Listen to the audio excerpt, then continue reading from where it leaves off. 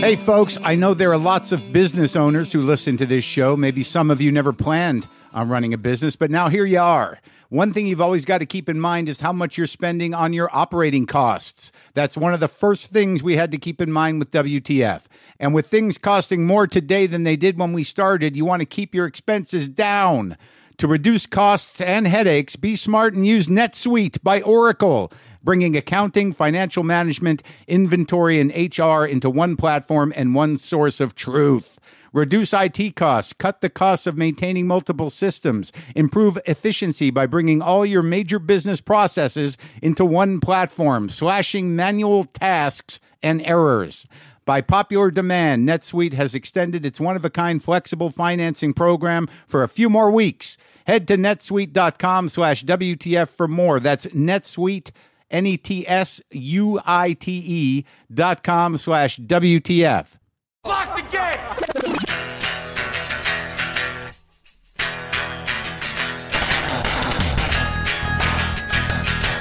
All right, let's do this. How are you, what the fuckers, what the fuck buddies, what the fucking ears, what the fucksters, what the fuckabillies, what the fuckadelics, what the fuckminster fullers. All right, man, women. I'm Mark Maron. This is WTF. Larry Wilmore is on the show today from The Daily Show and also the designated heir to the Colbert Show. A year, well, how long before... How does that feel to get a gig that you got to wait like a year to step into? I mean, the excitement of knowing it's like, all right, you're the guy. All right, the buzz goes down. All right, you just wait it out. I don't know. I think I would go crazy. I don't know if that's the best situation. It seems like the best way to do it is just hold on to the information until a few weeks before or a month before, just to keep the juice going. And I don't know if they can overthink it. Look, he's a great guy. He's a smart guy. He's a funny guy. I was happy to talk to him, but he's a bigger man than me, not shredding himself, knowing that that's going to happen. Conan, you had that Tonight Show gig 6 years out. That didn't pan out well. Now, I'm not trying to be negative. I just don't know how I would handle that. Hey, we got a gig for you in about 5 years. Holy shit, so much could happen. I could be a rabbi by then. I may be living in the mountains. I may have gnawed my arm off in my bed just because I had a bad dream. I don't know where that came from, man. I'm operating on full cortisol almost all the time. I did a little. I was researching stress with this video. I'll talk about it another time about the difference between stress's effect on the body. Oh my God! Sorry, no cough button here. Stress's effect on the body. Most of what we activate all the time was put in place for our survival to run away from lions and tigers and dinosaurs, depending if you believe that, perhaps people were around with dinosaurs, that there was probably a lot of stress in those times, almost always. And a lot of the sort of stress reaction, amped up, accelerated heart rate, all the stuff that comes with panic and anxiety and getting jacked up, anger, just all that fuel was really designed to get us the hell out of bad situations. And in the world we live in, there's not a lot of those situations necessarily in your day-to-day life, but man, isn't your head full of them? I got a head full of bad situations. I got a head full of panic and worry. Why? Because I can't fucking turn it off. I'm not taking care of myself in the right way. I'm doing the therapy thing. I'm trying to stay like a recovered person. But man, my cat gets sick and I'm beside myself. I don't know what the hell I'm going to do. I don't know what the hell I'm going to do without him if that happens. Look, my heart and my respect goes out to you. Those of you who can handle children. I really think I don't have children because I am not designated to have children. I think I'd be a good father. There's no doubt about that. But I think I'd be a panicky, worried father that would drive everybody, well, my wife and my child, when it became conscious, fucking crazy. I would just be consumed with panic. I believe my parents were. I believe that what they really did, instead of love, was extreme worry, extreme concern. Because I just had this weird realization about this. Not that any of this psychobabble matters to anybody, but maybe it does. because Monkey got sick. I told you about that last week. And then, when I got him back from the vet, I was waiting on the urinalysis results because everybody assumed, well, it's a urinary tract thing. It's those fucking crystals or whatever. So they got to put poor Monkey under to take pee out of him because he's a nutbag and he's full of stress. I don't know if I'm causing that. Maybe I've made my cats not unlike me. Maybe my cats are prone to panic. Maybe maybe I'm sitting around panicking about them and they're sitting around going like, oh God, there he is. Oh, he's going to clank that thing. Not the guitar, oh God, here we go with the guitar. Who's that person in the house? What's happening? Why is there a group of, oh, that's a publicist. Cats, no publicists. They come sometimes with the guests, occasionally. I don't let them in the garage, so don't worry. It's still just me, one-on-one in here, man. No publicists allowed in the garage. Occasionally a friend will be in the garage. Occasionally. I interviewed Melissa Etheridge not too long ago, and her wife was in the garage, and that turned out to be very charming. You'll enjoy that when it happens. What was I talking about, though? All right, so we get the urinalysis back, and the doc is like, and they put him on antibiotics again. He'd just been through a 10-day antibiotic, and they make him sick. So I get him back from the vet, and in the day after, he's fucking sick. He's throwing up. He's not eating. He's lethargic. He was just getting his spirit back when I brought him back in because he was licking his dick. He was just getting his moxie back. I think the antibiotics fuck him up. So then, now I'm dealing with this sickly cat again. He's not licking his dick. He's not doing nothing. Just sitting on the couch. He's not eating. It makes me scared. He's got undefined inflammation of the bladder. I don't know what the doc's like. His bladder's really hard and it's inflamed. It's probably a chronic condition. We don't know really what the source of that is. And he's like, bring him back in 2 weeks. We'll take a blood test. Do it all now. I'm not one of these people that's sort of like, I don't want to pay for the blood test if we figure, just do it all.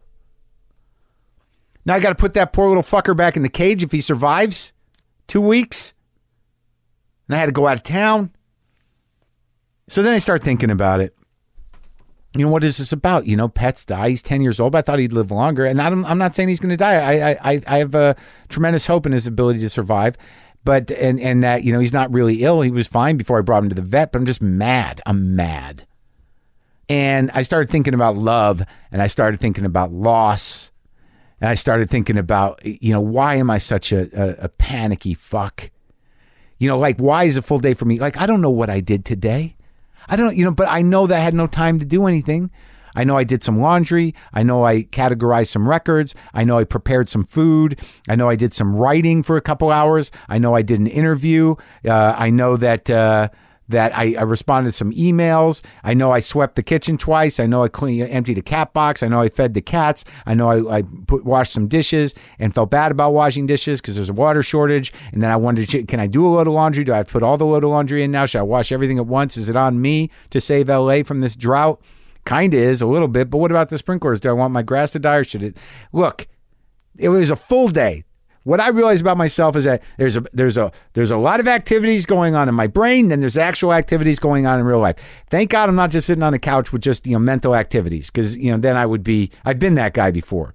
Then you're sort of like, man, I've been through a lot today, but I watched some television, but it didn't really stop what I was going through in my head, unfortunately. So I got the mental agenda and I got the actual agenda, and that's a lot of work. And in the mental agenda, I think a lot of it is primarily to keep myself from reacting to, what's really going on.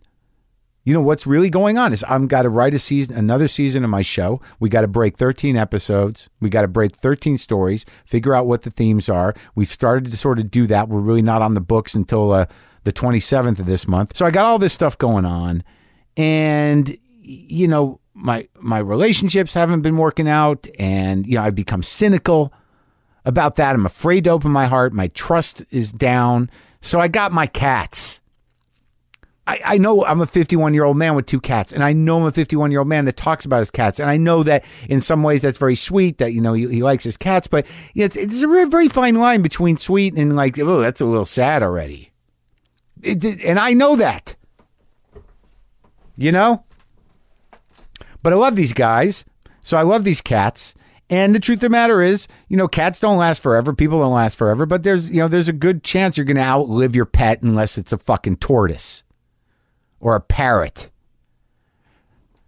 Look, I'm not saying monkeys deathly ill. What I'm saying is that I wonder about the idea of loss or change, versus the idea of love. Obviously I love these cats, but you take a lot of things for granted. Like, I don't think I'm that much different than a cat in a lot of ways. Like, pretty much a cat just needs the objects to remain relatively where they remember them being. That, from what I understand, a cat sort of gets to know something by, the compartments of their life. Like, okay, that's always there. That's always there. That smells like that. That smells like that. All right. I know where I am. I'm home. I don't know that I'm not. I don't know that I'm that different. Like, the idea of like, there's part of me that says, look, I can always get another cat. I can always take care of cats. And again, I don't want to hex anything or jinx anything, but I'm just talking about loss. That I think a lot of my panic, like my brain seeking to get worried and overreact about things, is primarily just to avoid this well of sadness and loss that I just don't want to deal with. That's why, I've had, like a string of relationships that don't work out. That's why I'm overly obsessed with my cats. That's why I'm categorizing records. That's why I'm moving shelves out for no reason. I'm building things. Because I just don't want to sit with myself, But it's not. I don't think it's self-pity to sort of sit down in your midlife, whatever it is. I think that's being optimistic, but maybe a lot of this stuff is just weighing down on me, and realize what. Not even being nostalgic, just sort of like, there's a lot of people in my life that I miss. There's a lot of relationships that didn't go well. And even if I chose to get out of them, there's a sadness to it. There's relationships I have now that I wish were better, and I can do all that stuff. And I feel my ability to do it. Like, I know I can show up for my cat. But then I get frustrated with him. Like, he's obviously not feeling well. He's lethargic. He's not eating. And I go over there and I pet him and I rub his stomach. He's receptive. And I'm like, okay. And then I walk back in the house. He's still on the couch. I'm like, come on. What's going on? And I wouldn't do that to a person that didn't feel well. Again, maybe another reason why perhaps children are not the best thing for me. If I got a kid who's in bed with the flu or something, come day 3, I walk in, I'm like, all right, enough already. And oddly, that's what my mother did. So there we go. We're learning things. I guess the message of today's podcast is, I think what I'm going to do, if you don't mind, is try to experience some grief for my losses. Emotionally. It's very specific. Again, I'm not complaining. I'm very grateful to be where I am today, but I have to process some of that stuff. And I think what I'm talking about with the cat is like, I love that cat, but the idea of not having him around is devastating to me. I know that I'll eventually get over it, but like, your heart gets heavy. And I know after, we had, Miss Pat on last week, and all of you were just blown away by that tale of survival and by having a window into a life that many of us don't live. Thank God, but understanding that there's hope and there's humor and there's transcendence. That what I'm talking about is very minimal. I know that. I know that's true, and I know that, like, if I do have gratitude. But I tell you, man, when it comes down to, like, moving a piece of furniture out, I can let that go. Like, maybe that's reminding me of somebody. But the idea of a cat or a person in my life that just goes away or I push away, it's horrible because it just sticks in your heart for a while. Like, I'm still not over Boomer. I still hope that he comes back. And when Monkey's sick, I get very scared that he won't be around and that I'll have a void as opposed to a solid, lovable little guy. And, I haven't dealt with a lot of that in my life. And whatever. It's not self-pity. It's just a little sadness. It's okay. It's okay. All right? Because he's going to be okay. And I'll be okay. And everything is good. Right? Exactly. I know I have a propensity to be stuck in it. And I'm not going to do it because there's a lot of great things happening. I know a lot of you like the show, and I'm very excited to be working. It's just my cat's sick. That's all. It's my cat sick. But you'll enjoy Larry Milmore. Had a good chat with him. Let's do that now. Enough of me talking about my sick cat. Sometimes I wish I paid more attention in school, or in some cases, any attention at all. There are probably a lot of things I could have gotten more out of, like literature, and now it's probably not in the cards to go back to school and study the classics. But luckily for us, there's a new podcast called The Foxed Page that dives deep into the best books of all time. This is basically like the best possible college English class, but more relaxed and fun. No pressure of grades or needing to prepare something to say in class. It's only the books you want to read and know about, presented by best-selling author Kimberly Ford. Everything from Cormac McCarthy to Madame Bovary, from classics like Frankenstein to modern hits like Lessons in Chemistry. I love Ireland, but I missed the boat on James Joyce. The Foxed Page has a 3-part series on Dubliners, and that's a pretty great starting point. Want to get the most out of what you read? The Foxed Page is for you. Get it now wherever you get your podcasts. Damn it.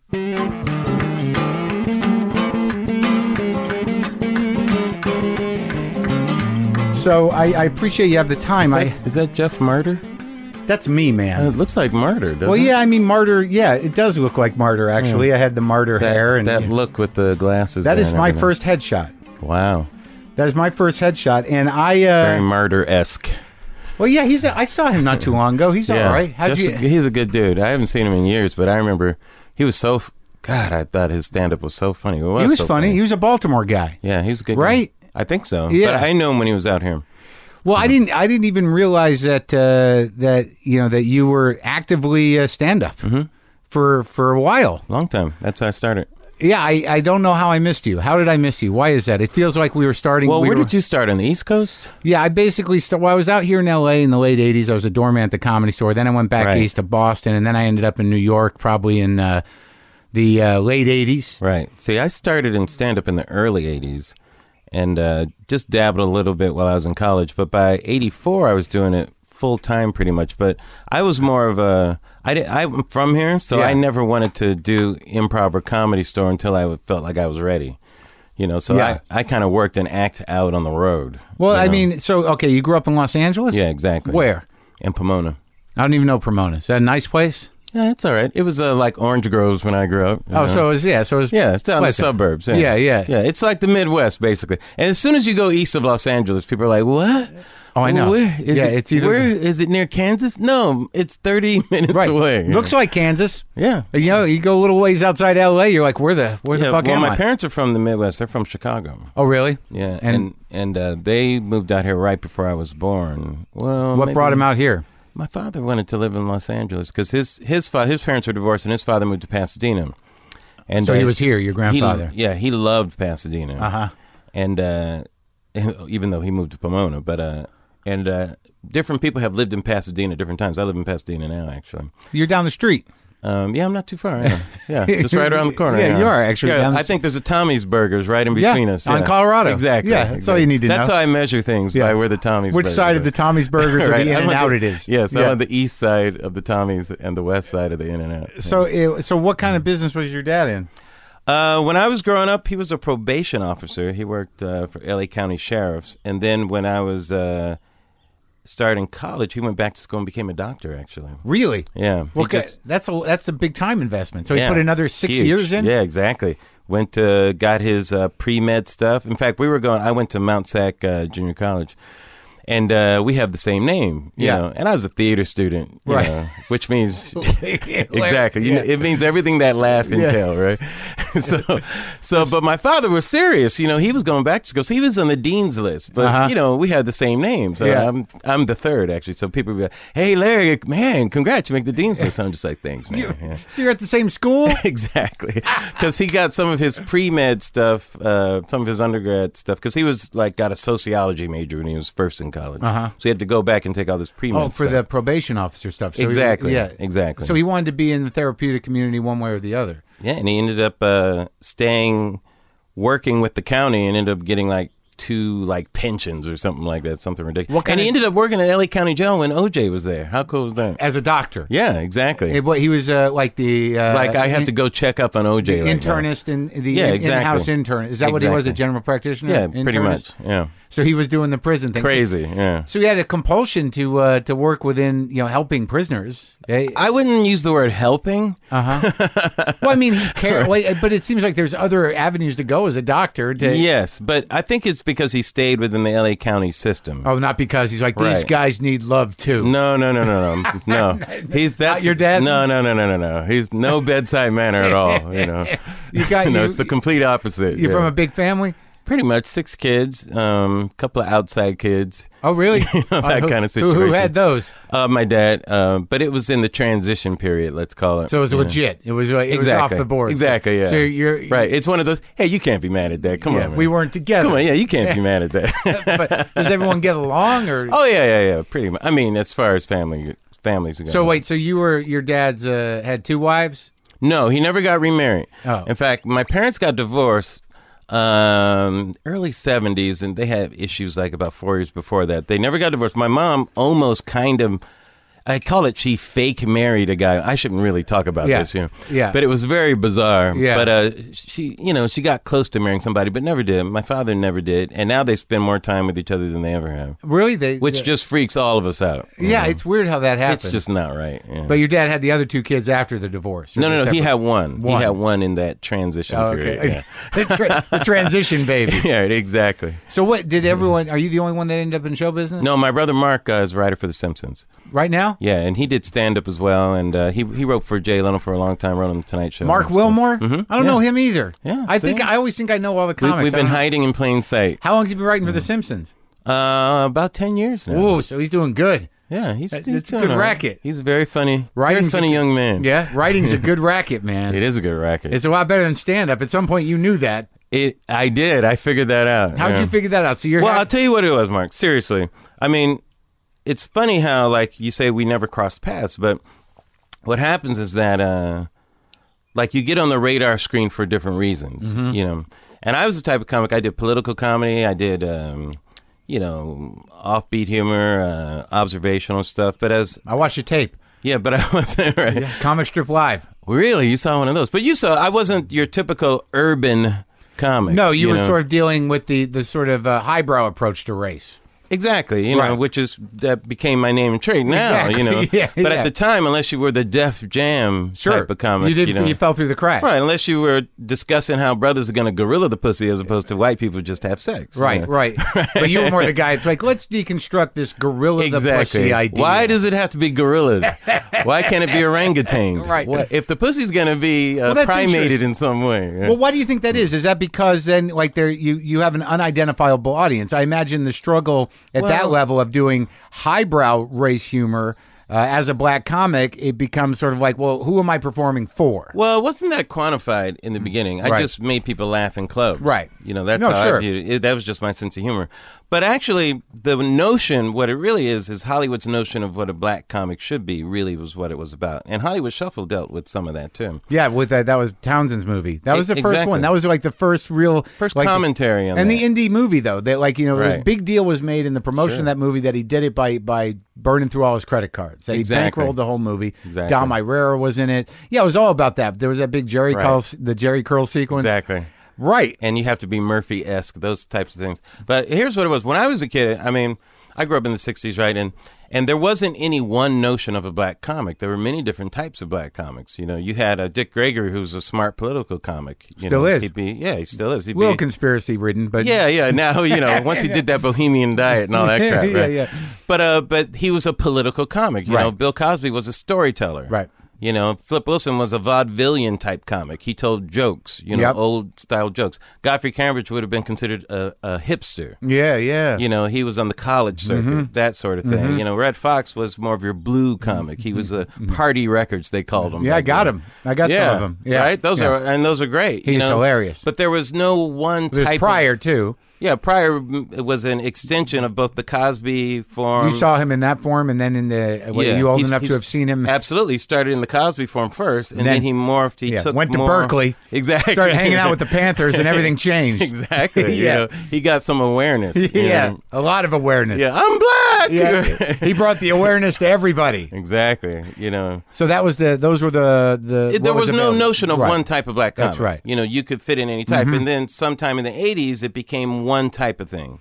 How did that happen? Was that Def Jam? Or I think it started with Richard Pryor, to be honest with you. He was so wildly successful, and Hollywood capitalized on that. And Eddie Murphy was kind of the next in line, part of that id version of Pryor without all the nasty raunchiness. Right. I mean, all the messiness of growing up in a whorehouse and that kind of stuff. Here was a nice, middle-class kid, but had the same type of appeal, Yeah, So Murphy was the real glossy Hollywood version of Pryor. Right, without the menace. Because that's true. He was not a threat. No, but Murphy it was not a threat, but Pryor was. Right, and he was the first threat in that way. He was a big threat. Mark, I mean, there are some tapes, I don't know if you've seen these, where Pryor is on the set of a movie. And with Gene Wilder? Those tapes? I think it was that. He's all jacked up? Exactly. He's on cocaine or something like that. I mean, if you're a movie maker, that's a fucking threat to your ability to finish that film. Right. Somebody Pryor who doesn't give a fuck about you, does not give a fuck about anybody, because he gave that up years ago. He knows he's the number one attraction in the world at that time. Right. That is a problem. Well, that's a threat on an executive level for a film executive. But I think culturally.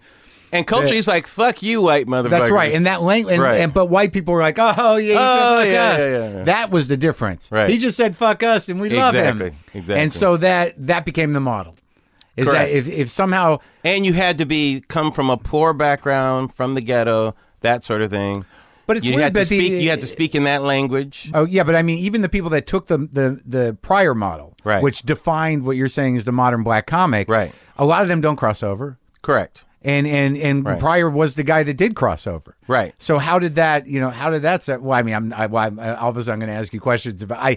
I know, cultural question. No, I get asked these a lot because. But I understand that model, but it's weird that it became isolated, that it became insulated. That what you're talking about, the type of comedy you didn't do, was based on a model that really facilitated the first real crossover act, which was Richard, and then it insulated the rest. Except for Eddie. Right. Well, Eddie did a lot of things. Right. Yeah, a few others. Right. But so you did comedy for how long? Stand up. I did stand up for about full time about 10 years, 10 or 12 years maybe. And when did you realize that writing was an option?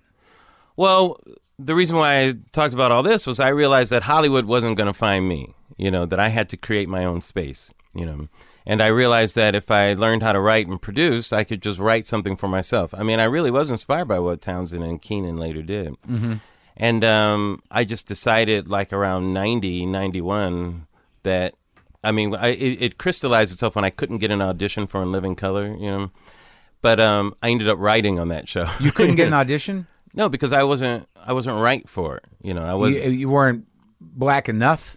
Whatever you want to call it, But is that along the lines of like? It's possible. I mean, who knows, But I wasn't the right type. Let's just say, Okay. But I mean, I'm not gonna get in people's heads. But for me, I was like, okay, I need to define who I am out there, myself. I can't try to fit into somebody else's box. And for good or for bad, whether it works or not, I just got to learn how to do that. So I got into writing and producing really to have know how to do that.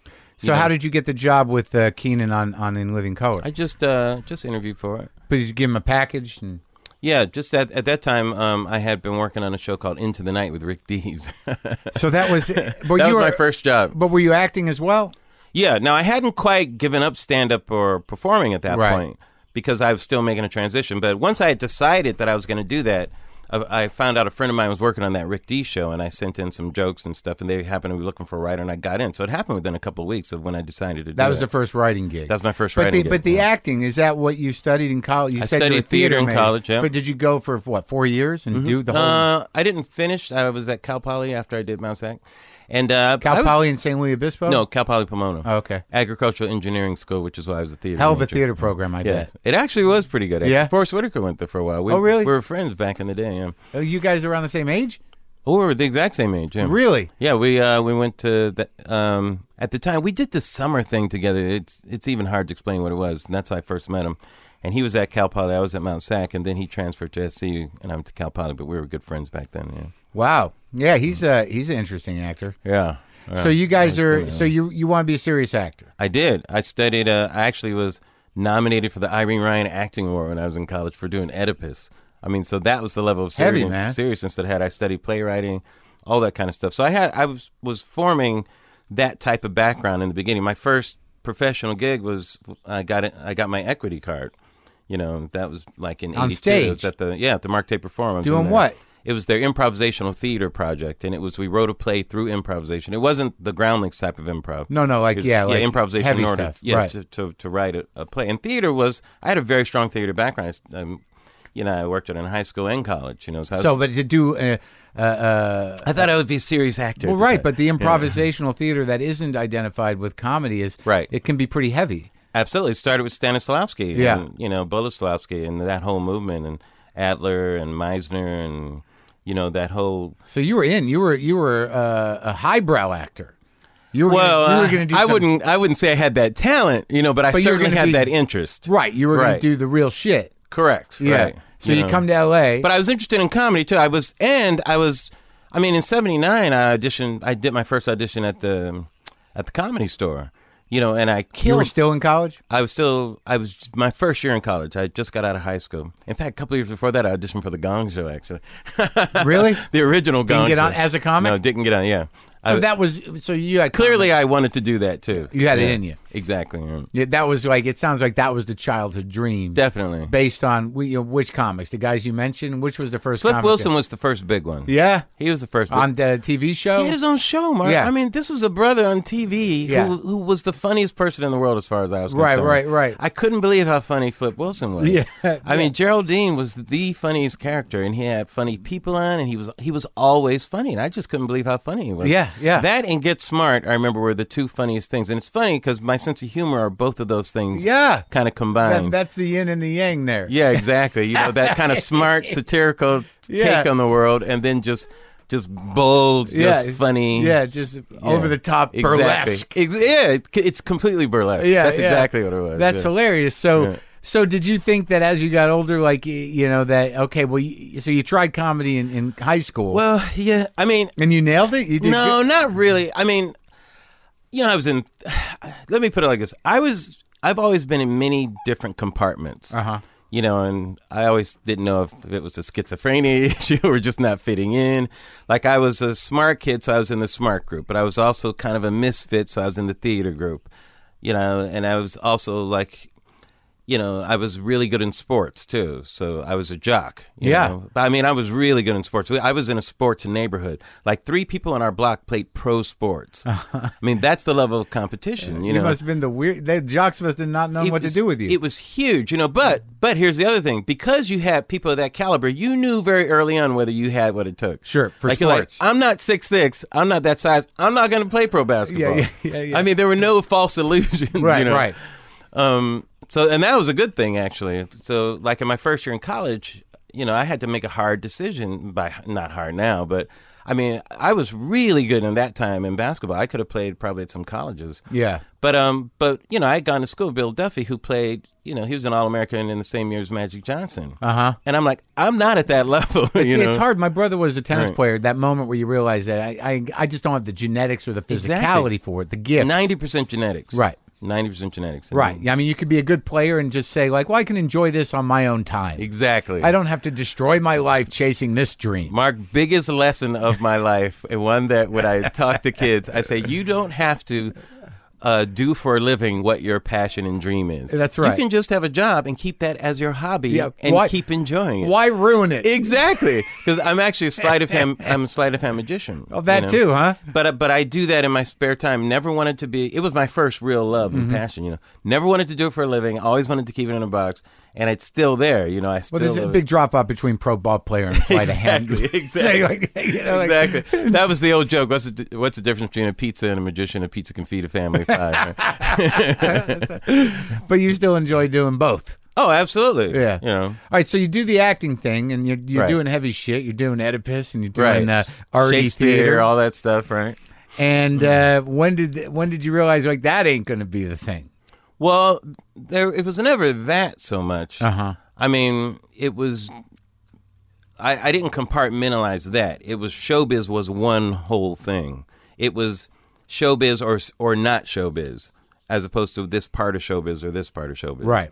When I made the decision, because I dropped out of school to join the Tapers thing full time and to do stand up, and I thought I'm just going to dedicate myself to it because I had tried it a few years earlier and I got kind of scared. You know, I mean that was the Comedy Store's heyday when I was going up and open mic night. I mean people like, you know, What year? This was 80. You know, so. Right, so it was after the original heyday with Richard and everybody, and when the comedy business This is when was people like blowing up. Letterman were going up regularly, like Right. emceeing in the main room. Maybe Jim Carrey was there almost. Jim Carrey Not yet. was just about to break Right. out, but that was in his early days, and people were like, "Who is this guy?" You know? Right. People like Howie Mandel were Right. huge in the Comedy Store at that Right. time. Those are the big people. Jay was still big time. Jimmy Walker. Big time. Well, Jimmy not so much because He's he was gone, already right, a yeah, star. yeah, He was yeah. gone by that time. But Jim J. Bullock, I remember, was one of the big guys. Yeah. Alan Stevens was a big Comedy I Store guy. You interviewed remember him. Alan? Yeah, I interviewed him. He's still Carol Leifer, she was on Sure. East Coast, but I remember people like that. Yeah, so it was very intimidating. And was 'cause Richard coming in as well? Richard would come in and work on Yeah, stuff. yeah. And so I remember seeing him there in the original room. Mind blowing, right? Isn't that To fucking see amazing? to see him in the I original remember room? standing in the back, just like what? and I would sneak in because I was too young to be there, you know. Right, but you were a comic. You Yeah, got exactly. Some, I was right. trying to do it, you know. So the door guy let you in, and you know. Sometimes, that kind of thing. You're sneaking through the back. Somebody let you First in. time I saw him there, I mean, I was there in '87, Yeah. and he had already been on fire and everything Yeah. else, and it was a little bit heartbreaking. But Yeah. to see him around 80 when he was still like, No, it was amazing, Mark. And to sit back in the original room, because, you know, Paul Mooney would go up and do all the nigga stuff, you know. Yeah. And it was funny, but it wasn't Richard. And when Well, Richard no, would go up, even when and to see him work on stuff that hadn't been, you know, it's not a bit yet. laid back, Exactly. And he's just working very on it. deliberate. Yeah. Well, yeah, Mooney was always this, this bombastic thing. Exactly. That- oh, fuck you. No. Because a nigga's on stage. Yeah, I mean, yeah. every comeback to the He's heckler already was that. defensive and no one's done Exactly. anything, yeah. Before he even starts his act, he's walking up, go, this nigga's not going to get a laugh. Yeah, yeah. Oh, okay. Yeah, well, I mean, it's weird. I middled for him once in Sacramento, and like I used to watch him when I was a doorman at the store for a while, and just Sure. I never quite got it because it didn't. Right. I never quite understood the point. Right. Like I understood the sentiment and the anger, and Right. that obviously exists, but I Yeah. never understood what made Mooney so great. So I'm middling for Mooney, and I don't know how he's going to do, and I'm Right. just doing my time, and he wanted me to. You get into that thing with Mooney. He had a guy traveling with him, and he had Right. one of the kids with him, a younger Right. kid, and he's Yeah. like, "Do you want to take the kid to the mall?" And I'm like, "No, I don't." Yeah, Right. but like, here's the weird thing: is that if the thing I found out about Mooney is that if you're a white person and you don't think you're racist, he'll find it in you. Absolutely. Is that the approach is, I would sit there and he'd be going on 2 hours. Right. And That's hilarious. And like at some point, some white guy's gonna go, when's he gonna shut the fuck up? You know what I mean? Like Right. he's gonna test He's your just waiting patience. for it, right. Right. Right. Test your patience. Right. Yeah. Exactly. Yeah. It's kind of brilliant. Oh, I think Mooney is brilliant. No, he's definitely He's one of brilliant. those geniuses that's why it's hard for people like that to be mainstream, because part of their appeal is that they are so individual and unique.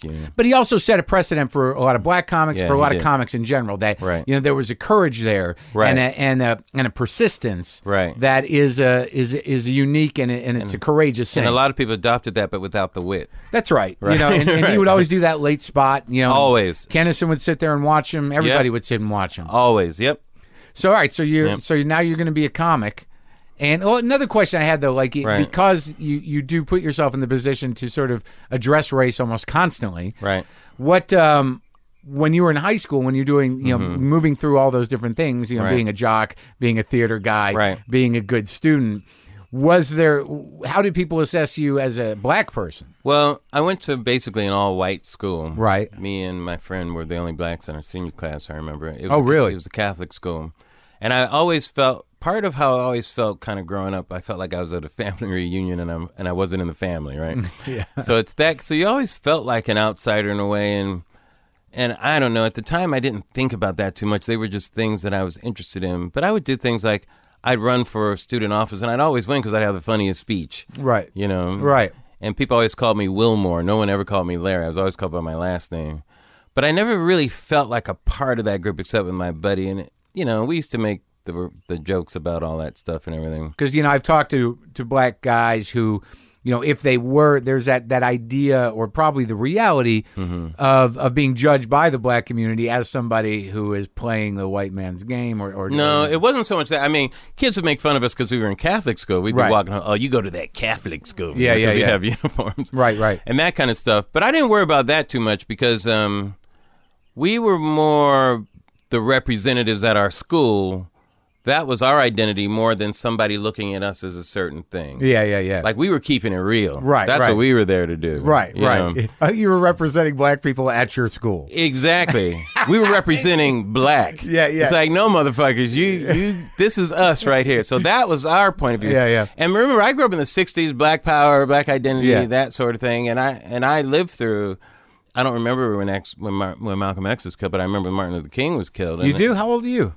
I'm 52. I'll be 53 in October. I'm 50. Yeah. I was born in 61. But I remember that. I remember my mother just unconsolable.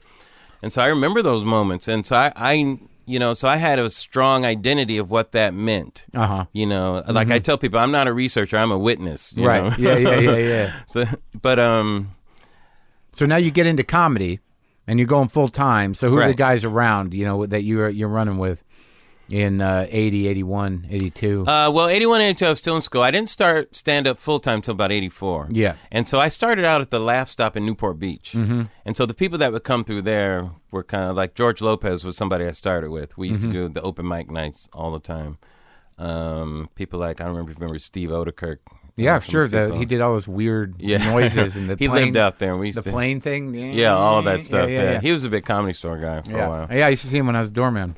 Howard Trustman, I think, used to book the Laugh Stops, and he gave me some of my first road gigs. But at the same time, I still was acting and that kind of stuff. I had like a small part in The Facts of Life. I got a recurring role, and that's a big deal. Yeah, it was huge at the time. But what's hilarious is that as I was starting out in stand-up, that was my credit. You know? that credit would open so many. Exactly. Yeah. You may have seen him on The Facts of Life. Yeah. Oh, The Facts of Life. Because whenever you travel somewhere, the fact that you were from L.A. was a credit in and of itself. Mm-hmm. You know, he's from Los Angeles. You'd be like, oh, from Los Angeles. Real show business. Well, yeah. So you do the 10 years there. Right. Now, how you grew up Catholic is that's interesting to me. Unending source of material. Yeah. But see, there were a lot of black Catholics, Washington, D.C. area, Chicago area. There's a lot of different areas in the country where black Catholics kind of congregated, and so my family is one of those. From Chicago. Yeah. So it goes back. On my father's side. So a few generations of Catholic. Yeah. Interesting choice. Someone made the choice at some point. But it is funny, though, but now when I look at it, it's funny. I don't have that black Baptist Southern church tradition. Mm-hmm. It's not in my comedy. I'm not a preacher in my stand-up and that kind of thing. I've always been more laid back, dry, and that, because that's more Catholic. It's interesting, right? You were denied the screaming background. Exactly. For silent suffering. Right. Yeah. There's no fainting or witnessing. Exactly. So I've always had more in common with the Jewish sense of humor brand than with the traditional black preacher comedy brand. Sure, which was predominant. Yeah, like my heroes are Groucho, you know. Right. That kind of wit. That it made more sense. Wit. Yeah, I mean, that always appealed to me. You know, it still does, that type of thing. You know? Well, that's interesting because, Pryor was all about, screaming and, and the preacher. Pryor was hilarious. But Cosby, not so much. Cosby was almost strictly family. You didn't get any sense of that type of... You know what's funny? Cosby was not one of my favorites growing up. And that sounds heretical. Right. But my tastes were like, even though Cosby was funny, like what really made me... Like, I was more intrigued by even Bob Newhart.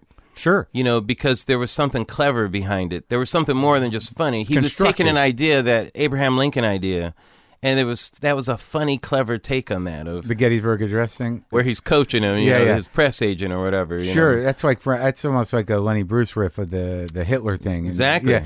Well, exactly. But I loved impressions too. I did impressions. So you're more that kind of stuff too. More like you liked people that had something put together. Yeah, exactly.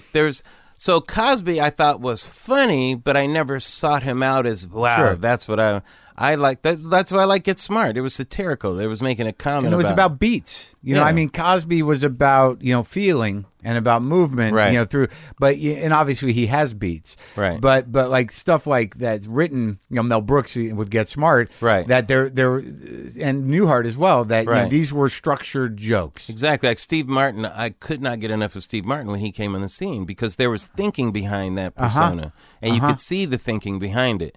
It wasn't just my family. Exactly. It wasn't. People thought it was an arrow through the head. That was the joke. No. It was the fact that he put the arrow in his head. Yeah. And I remember he did something on the Tonight Show where he had like dogs, where he was performing to the dogs. So and it's like, who would do something like this? And that kind of outrageousness. Like I love Monty Python. Yeah, the balls of absurdity. Yeah, Python were comedy gods to me. Yeah. Right.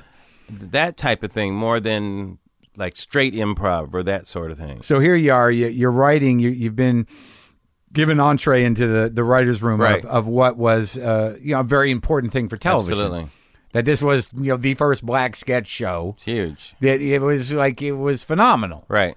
And, what'd you learn there? What was the feeling there? Well, in Living Color, man, that was a show, to me, it was the show that really introduced hip-hop to the television culture. Uh-huh. So it was more than a black thing. It introduced the hip-hop culture with the clothing and the music, the language, the style of humor.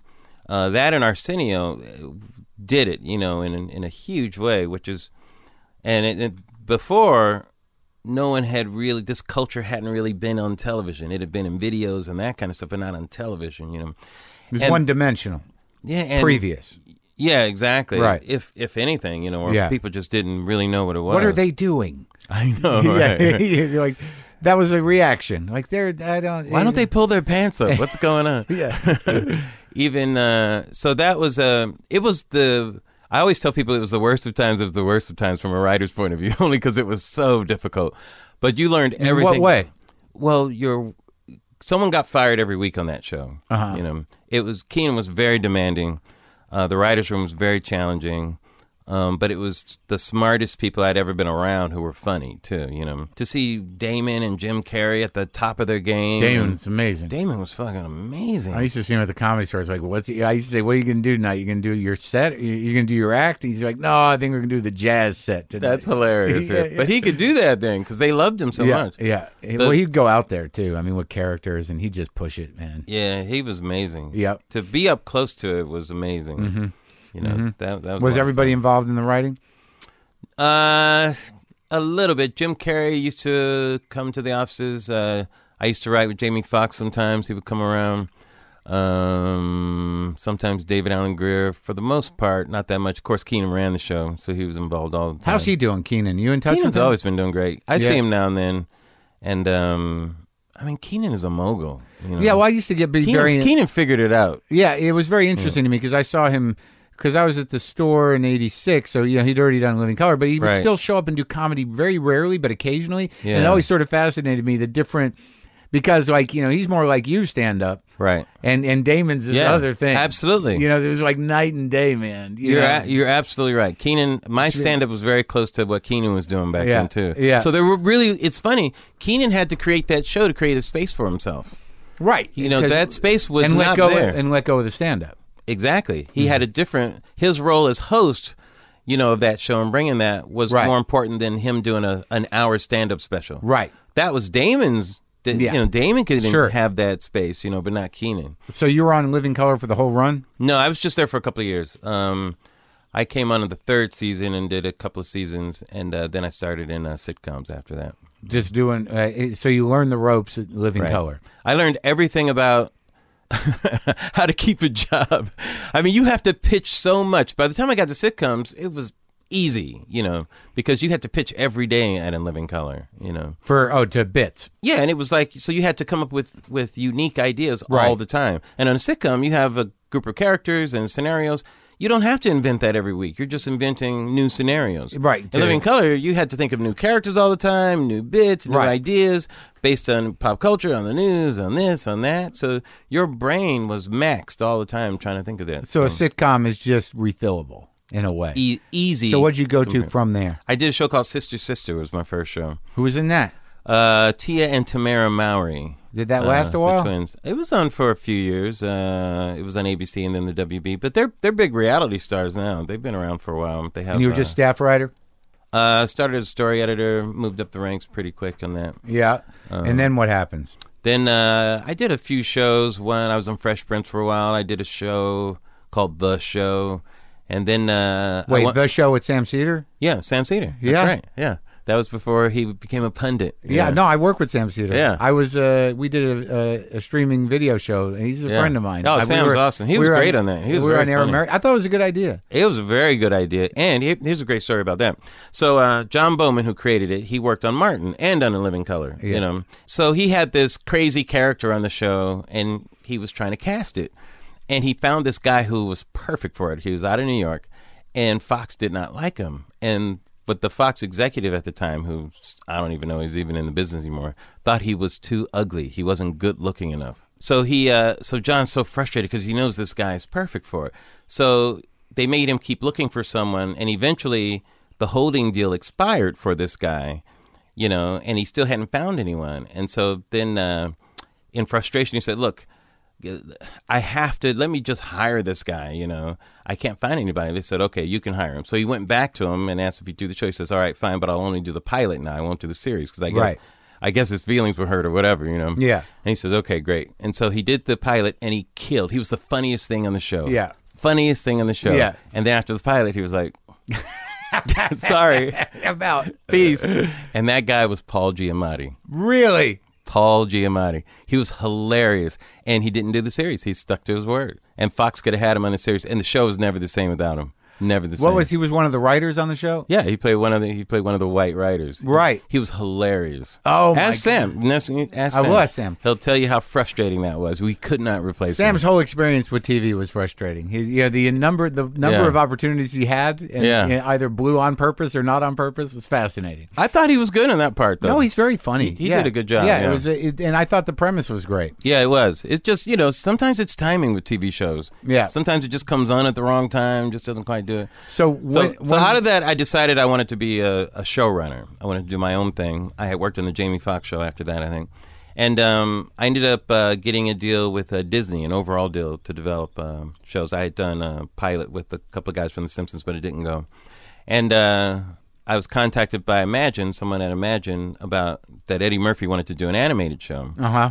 And so I met with them, and that turned into the PJs. Yeah, that became, and that was the first show that I was able to. That was create. successful. Yeah, it did pretty well. Mm-hmm. It has like a cult status now, which is kind of cool. Did you work with Eddie directly? Oh yeah, absolutely. Yeah? So you guys are okay? Oh yeah, we just talked a few days ago. He wants to do a movie now. Yeah. Oh really? Yeah, Eddie was cool during that process, man. He was very cool. And here's the thing, Mark. Until you actually work with Eddie, you don't appreciate how funny he is. Well, I appreciate how funny he is, but you know, it's like I think it's because of the movies he's done. It's kind of, but also just because of like when someone reaches a certain level of celebrity, everyone makes assumptions and he becomes a mysterious character. But you know, people who know him, it's like they're just a guy, you know, with a lot of fucking money. Right. You know what I mean? But he's still just a dude. No, he's hilarious. Yeah, no, he's always hilarious. So you did that with him, and then what happens? After that, I created the Bernie Mac show. Now, Bernie. That he was something else, man. Bernie was a huge talent. Dude, I tell you, man, it's like back in '95. Did you ever work with Bernie? Here's the weird thing. I met him like I was at the Aspen Comedy Festival, right? And I don't think the show had been on yet. So they decided they're gonna have a black showcase up there, right? So it's Bernie. Wait, this is '95? Maybe, yeah. Yeah, this is way before I worked with him. Right. So it was Cedric and Bernie, and I can't remember the other guys, and just they're the only 5 black dudes in Aspen ever. Right, exactly. They're walking around going like, "What the fuck are we doing? That's you hilarious. Can't breathe up there." But and Bernie, you know, back then, I mean, was bringing a version of the black experience that was so uniquely, like it was so insulated. I ain't afraid of you, motherfucker. Yeah, like it was like, you know, this is the real deal. It was almost like you're like, we're not even supposed to be seeing this. No, that's called keeping it 100. That's what that's called, Mark. Right. And it was mind blowing to me because like he was so huge, and it always pisses me off that there is this strange detachment between the comedy communities that they're like, I feel like for some reason, and I've been criticized on some level, it's like, because I'm like, I don't have a lot of black acts on the show because I don't see them around. Right. You know, and they're like, well, then a lot of it is in different worlds. That's right. Right. And it's annoying, but I understand it. Right. You know, it's not like imposed. It's a decision. Your market's your market. Right. And there's guys who are like, well, I want to do both markets. And then and there are other guys who are like, fuck that. Right. I'm okay. Well, and you go to where your audience is. That's right. Right. To me, the whole thing about things being separated, I always had an issue with because, like I said, when I grew up, it wasn't like that. Like, you know, even the way TV kind of segregated itself to having, you know, what I call Nig at Night, you know, when all the black shows have to be on one night, you know, and that kind of thing. You know, I'm like, why is that? You know, I mean, the Jeffersons. Someone somewhere is saying, we know where they all are right now. Yeah, exactly. They're all watching tonight. Yes, it's like the back page of Jet magazine. It would tell you where all the black people were that week. It's like if the police ever needed to know, you know, this is where the black people are in showbiz. You know, what's all it all becomes, you know, indicating of something dubious, right? You know, but not as necessarily as profoundly intentional as some people would suggest, but definitely institutionalized. Right. Yeah. So, all right. So working with Bernie, though, that must have been mind blowing. You co-created that thing, and that was a big show. I created it. I didn't co-create it. You were the guy. Yeah. So I always have to make that distinction. No, I did create that show. And in fact, I won an Emmy for the pilot script. Then that's amazing, and it went the full ride, right? It went about 5 seasons. Fox fired me after the second season. Didn't matter. You created it. Yeah, exactly. We never got along with the head of Fox at the time, who was another guy who's now out of showbiz. What happened with that? What was the issue? He was just out of his mind. He was just, you know, he was a real control freak and had a real horrible attitude. But at the time, I had deconstructed the sitcom in order to write Bernie. I mean, remember, I have a theater background. You know, I studied, you know, Ibsen and Shakespeare and all that stuff. So I had a strong writing background and all that stuff. And at the time, every sitcom was kind of the multi-camera, right? You know, which is really based in farce and kind of based in burlesque almost. You know, and it's a filmed version of almost a burlesque show in some ways. You know, vaudeville anyway. Yeah, vaudeville, all that kind of stuff. You know, which is great. It's a great form. But it's based on something different, and I was taking a cue from the reality world when I created Bernie. I said, "There's something different going on here. The act breaks are different, and all that kind of stuff." So I had to construct it in a different way, and it was single camera. You know, the only other single camera in the show was Malcolm in the Middle at the time, and so based on that, they would give me notes on this other thing, and I was trying to write something different. So we always had a conflict, right? And they called me incompetent and thought I didn't know what I was doing. Meanwhile, I kept winning awards. We won a Peabody, Humanitas, Emmy, you know, TV Critics Award, and that made them more angry. So they were trying to do the old paradigm, which was 3-camera, and give you notes on what they thought it should be. Well, they were giving me notes based on that. Yeah.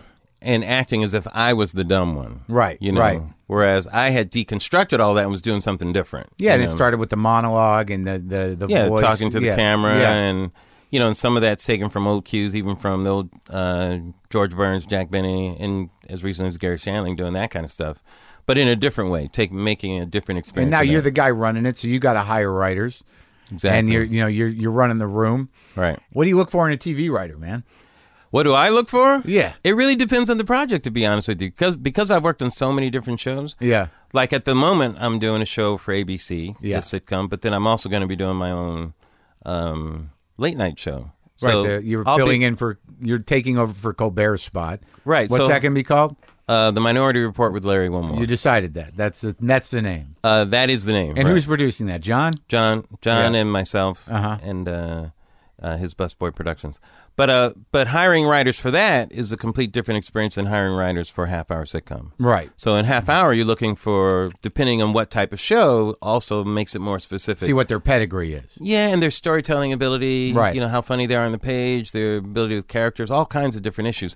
Whereas late night, it's a little narrower. Maybe it's just how funny are they? How insightful are they with taking a topic? Yeah, because it's a different context. You're dealing with they don't have news. To tell a story. Yeah, you're dealing with commentary. Exactly. And not story. Exactly. So if it was the Tonight Show, it'd be more monologue based. Right. You know, I get it. Or bit based. So it depends what kind of show you're running or what you look for in a writer. And you also did The Office. You worked on The Office as well. Right. I was a producer on the show, a writer, and now The Office is notoriously kind of like known for being sort of a is a repository the right word for Harvard alum? Right. But there's this idea, right. and I know you've commented about it publicly, I think, a bit. Yeah, I think, the way that I talked about it, it's a little unfair what I was saying in that respect. I was making a different comment and I kind of used the Harvard alums as an unfair punching bag. It's always a fair punching bag. Right, exactly. But but go ahead. What was your question? I mean, there is really no easy way. It just seems to me that anybody who thinks that anybody got anything easy in show business, if they can't do the job, they won't have correct. the job. That's correct. Is that correct? That is correct. Like there's this idea, it's like unfortunately, some glaring exceptions. Yeah. Right. Like. Some people that are running networks, some people that... I'm not talking about networks. Let's keep it on the creative. Some network executives are a whole other breed. Yes, some people get into, they get to fail for it sometimes. Right. But there are some examples of those in the writing world, yes. Oh, okay. Definitely. Okay. All right. And I can tell by your face that you know exactly who you're talking about. I know a few people like that, right? Are they Harvard people? No, they are not Harvard people. Well, you got to figure the Harvard people know how to work. Yeah, you know what? You can't sweep through Harvard, really. No, and I think a lot of your Harvard people really... I mean, they're smart. That's why they went to Harvard, Sure. So, you're starting with that. And it's all, if that's if you know what you want to do and that's how you're going to do it, I mean, that's the way it is. All right, so let's talk about this amazing opportunity. You've obviously done literally hundreds of panel pieces with John. Mm-hmm. You defined your tone. This is like, it seems to be, that experience on The Daily Show was a very specific re-entry into performing. Correct. That utilizes stand-up chops and commentary chops. Absolutely right. So when the gig came, how did it, just for my own knowledge, how did the desk pieces start? How did you get it with John? Well, you're right. It was my re-entry. I was, I had been show running and writing and that kind of stuff. And after getting fired from Fox, I realized now was the time to get back into performing. Well, you had some passive income as well. I mean, with Bernie running. You're the creator. Well, sure. I mean, from a comfortable standpoint, right? Right. But certainly when you're at a crossroads, that's not the issue. Yeah, money's not the issue. Yeah, it's like, what do you really want to do with your life? I'm in my 40s. Is it over? It's never over, but yeah. But I had to say, look, am I going to do this or not? Am I going to? This was the whole reason why I was writing, was so I could do something for myself. Mm-hmm. Now's the time to start doing that. Mm-hmm. So I had to come up with a plan of how I wanted to attack that. One of the plans was to write a show for myself and be in it. The other plan was to get back to my stand-up comedy roots and do like the talk show type of thing. Mm-hmm. But I knew I had been separated from an audience for so long, I had to get back in touch with an audience. Get your chops. Exactly. And find out even if I'm even still funny in that way. Yeah. Because you never know. Sometimes the audience moves on and you don't line up. Yeah. Like I always say, people, it's not that they stop being funny, it's that they line up with what the audience considers to be I know, funny. but you're not like the guy who wore the hat. Exactly. There was no identifying thing like, the guy with the hat's back. I think that hat's out. Luckily, I never got famous enough to be dismissed by the audience. That's right. I was always under the radar, you know. So that turned out to be a good thing for me, actually. So I was able to kind of splash on the scene with all this experience, in front of people, and they didn't even realize I was in front of them the whole time, which is kind of cool. That is cool. But the guy behind the scenes. I know. The wizard. I mean, and I had done all these stand-up shows, but nobody remembered that stuff. Yeah. I mean, I won a couple of Star Searches back in the day. Nobody remembered that crap, you know? So, you went through the whole Star Search process? Oh, yeah, and the original one, all that stuff, I lost to Michael Collier. He was like the homeless comic at the time. He was selling all that crap. Man. That was so funny. And I was doing all this, it's just, the intelligent stuff, and he was doing like, what are you all doing? Exactly. Moving around. He was trying to pull a crowd in with a hat when he was doing a theater. Yeah. Exactly. Like, I'm doing jokes like, if I was a beer, a lot of people ask me what I mix with. I say, look, if I was a beer, I'd be a Negro Light. And I'm a third less angry than the regular Negro. Yeah. Which was always a good joke, but it's not that joke. It's not the other joke. Well, you know who else reminded me of you that I thought was a great comic, but in the exact same vein was John Ridley. Oh, I love Ridley. He's a good friend. Yeah, He's great. Yeah. I'd love to talk to him. I tried to get him Yeah. on here because I remember his jokes. Yeah. I remember the joke about he doesn't even remember his jokes, by the way. the Uptown Cigarette joke is Right. like to me one of the perfect jokes about race. Where remember Uptown Cigarette was the cigarette that came out, was manufactured to appeal to black people, Right. and his joke was like, I would have liked to have been at that business meeting at the cigarette company Right. where he goes, well, Bill, I can't help but notice there's still a lot of black people around. That's hilarious. Yeah. Ridley's very smart. He's Yeah. one of those. He's one of those true intellectuals. Yep. Well, he That- does some great movie writing, and He's yeah, doing American Crime show at ABC right now. That Yeah, he wrote and directed. Yeah, I mean, Yeah. just like, but he was in that area that you're talking Yeah. about. Yeah, The sort of not the common, right. Not black the typical act. what was Yeah. being sold at the time. All right, so Right. John, how you pitch John? What happens there? So I go and interview with The Daily Show. We thought it would be a good thing to do, possibly. And my managers at the time had a client who was a writer on the show, so that's how I got the meeting. And I think we pretty much talked about sports. I don't even remember talking about what I was going to do. Mm-hmm. And John said, yeah, it sounds cool. Why don't we try it out? And they were changing over the show at the time. Colbert had left the year before. Cordry was just leaving. They just hired John Oliver, Rob Riggle. I think also Mombi was just starting. So a lot of people were moving out and people were coming in. And John wanted to, open up the show a little bit. And so my first bit on The Daily Show, I remember, when you're first writing it, you have Colbert and Carell in your head, and they did it the best. They're that fake newsman. Yeah, so sure. you don't know what your voice is yet. And Yeah. I'm trying to write something and wasn't sure what it was. And DJ Javerbaum and Steve Bodo, two of the writers, came up with the idea of the senior black correspondent, which was a funny joke. Yeah. And that's all I really had. And I remember the first bit during the rehearsal, it really didn't go over well because, it's all those problems with voice and everything. Not Yeah. that the jokes weren't funny, Right. just not comfortable with the voice. And I remember the crew and stuff, they're not wanting to look at you, it's that Because they kind don't know of how thing. long you're going to be around. Exactly. It's like you don't name your farm animals because you might eat them. That's right. Some of the, you don't want to get too close to them, right? Right. It's that kind of thing. Yeah. Exactly. So I remember being very nervous. Fuck, man, this is going to be my first and only shot at this. I'm going to be gone right after this. And we were going to do two. And after we rehearsed both of them, they both died. They said, somebody came to me and said, Larry, John said we're just going to do one. And he wants to see you in a few minutes. We're just going to go through some rewriting. And I thought he wanted to see me to tell me it's not going to work out. you Yeah. know? But I went in and John was very nice. And the process is right before air, John goes through it with you line by line. Right. And he just had me kind of put it in my own voice and we kind of talked it through so it wasn't so stilty. Right. So stilted, So he can interact like a natural way. Yeah, it became more natural. Right. The same jokes were there, but Sure. it became more of a Make it a conversation. conversation, yeah. And that helped me a lot, especially with my acting background, right? Acting and stand-up. Yeah. And then right before we went on the air, John did the best thing he could do, especially for a stand-up. Yeah. He just looked at me and said, Larry, look, just look in the camera and just fucking give it to America. Yeah. And I'm like, okay. And my first joke killed, right? Yeah. And so now my stand-up comedy... Yeah. you know, I'm in. And I'm like, all right, motherfuckers, you shouldn't have laughed. Now, so now I'm reeling them in. And now the crew's like, who's this motherfucker? Did they switch guys? Yeah. And it was the best feeling in the world. Yeah.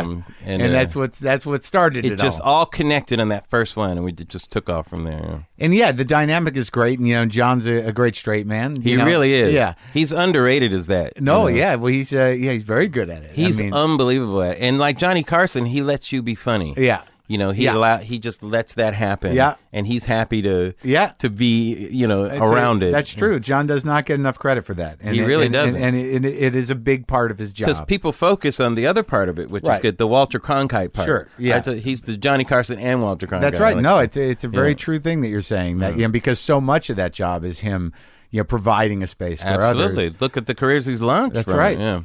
So let's just talk quickly about the new show. So it's going to be the Minority Report. Is it going to be somewhat structured like your Showtime special, or how are you going to do it? Thanks for mentioning that, Barry. Yeah. Not quite. I think it'll. We haven't worked out the specifics yet. Uh-huh. I'll start working on it in October. But the main thing, there'll probably be a beginning where I'm weighing in on some of the issues of the day, kind of in a Daily Show way, possibly.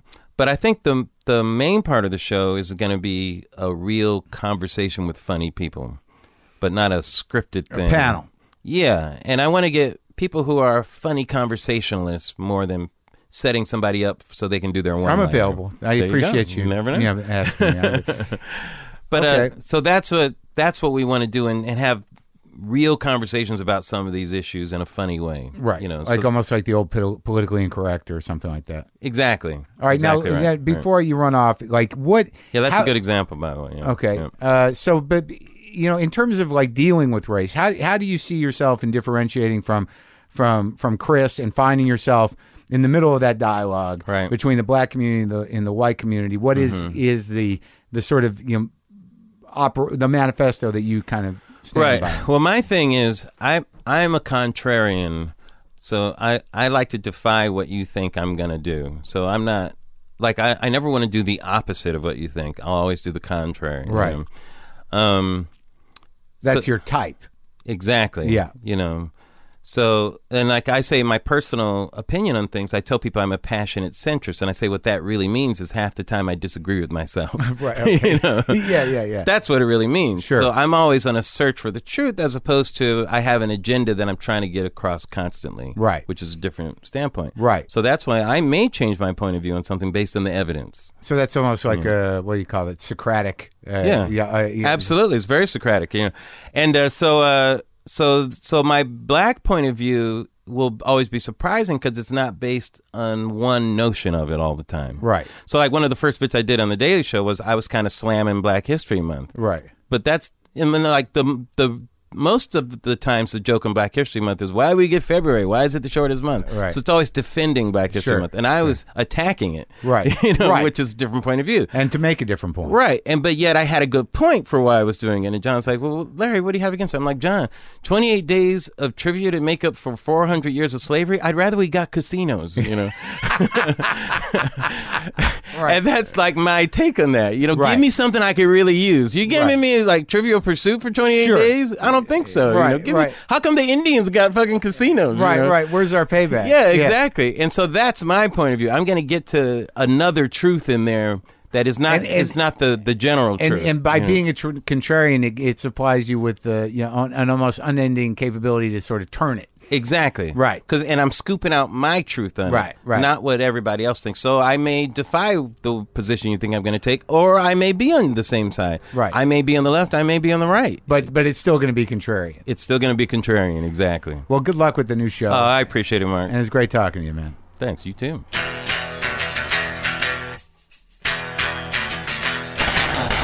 Okay, that's it. That's our show. I hope you enjoyed that. He's a good guy. He's a sharp guy. Wish him the best of luck with that new show. Go to WTFpod.com for all your WTF pod needs. Yeah, do that. Get the app. Got a hell of a catalog going. Do what you got to do. Okay? Got an interesting episode on Thursday. Bob Rubin. Do a little research.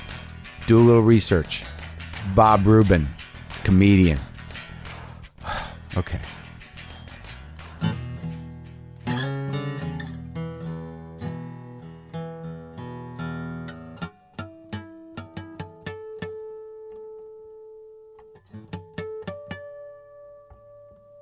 Yeah, I'm going to tune my guitar. For you.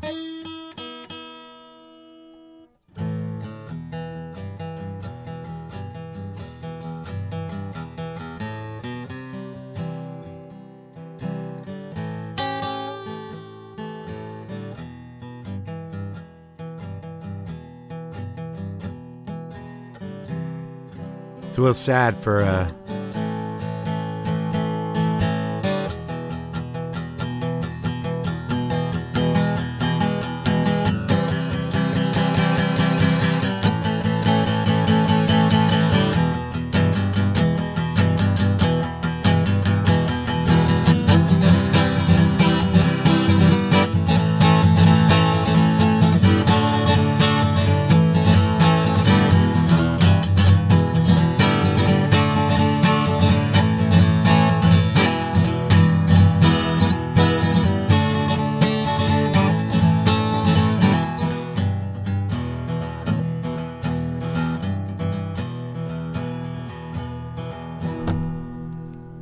Boomer lives!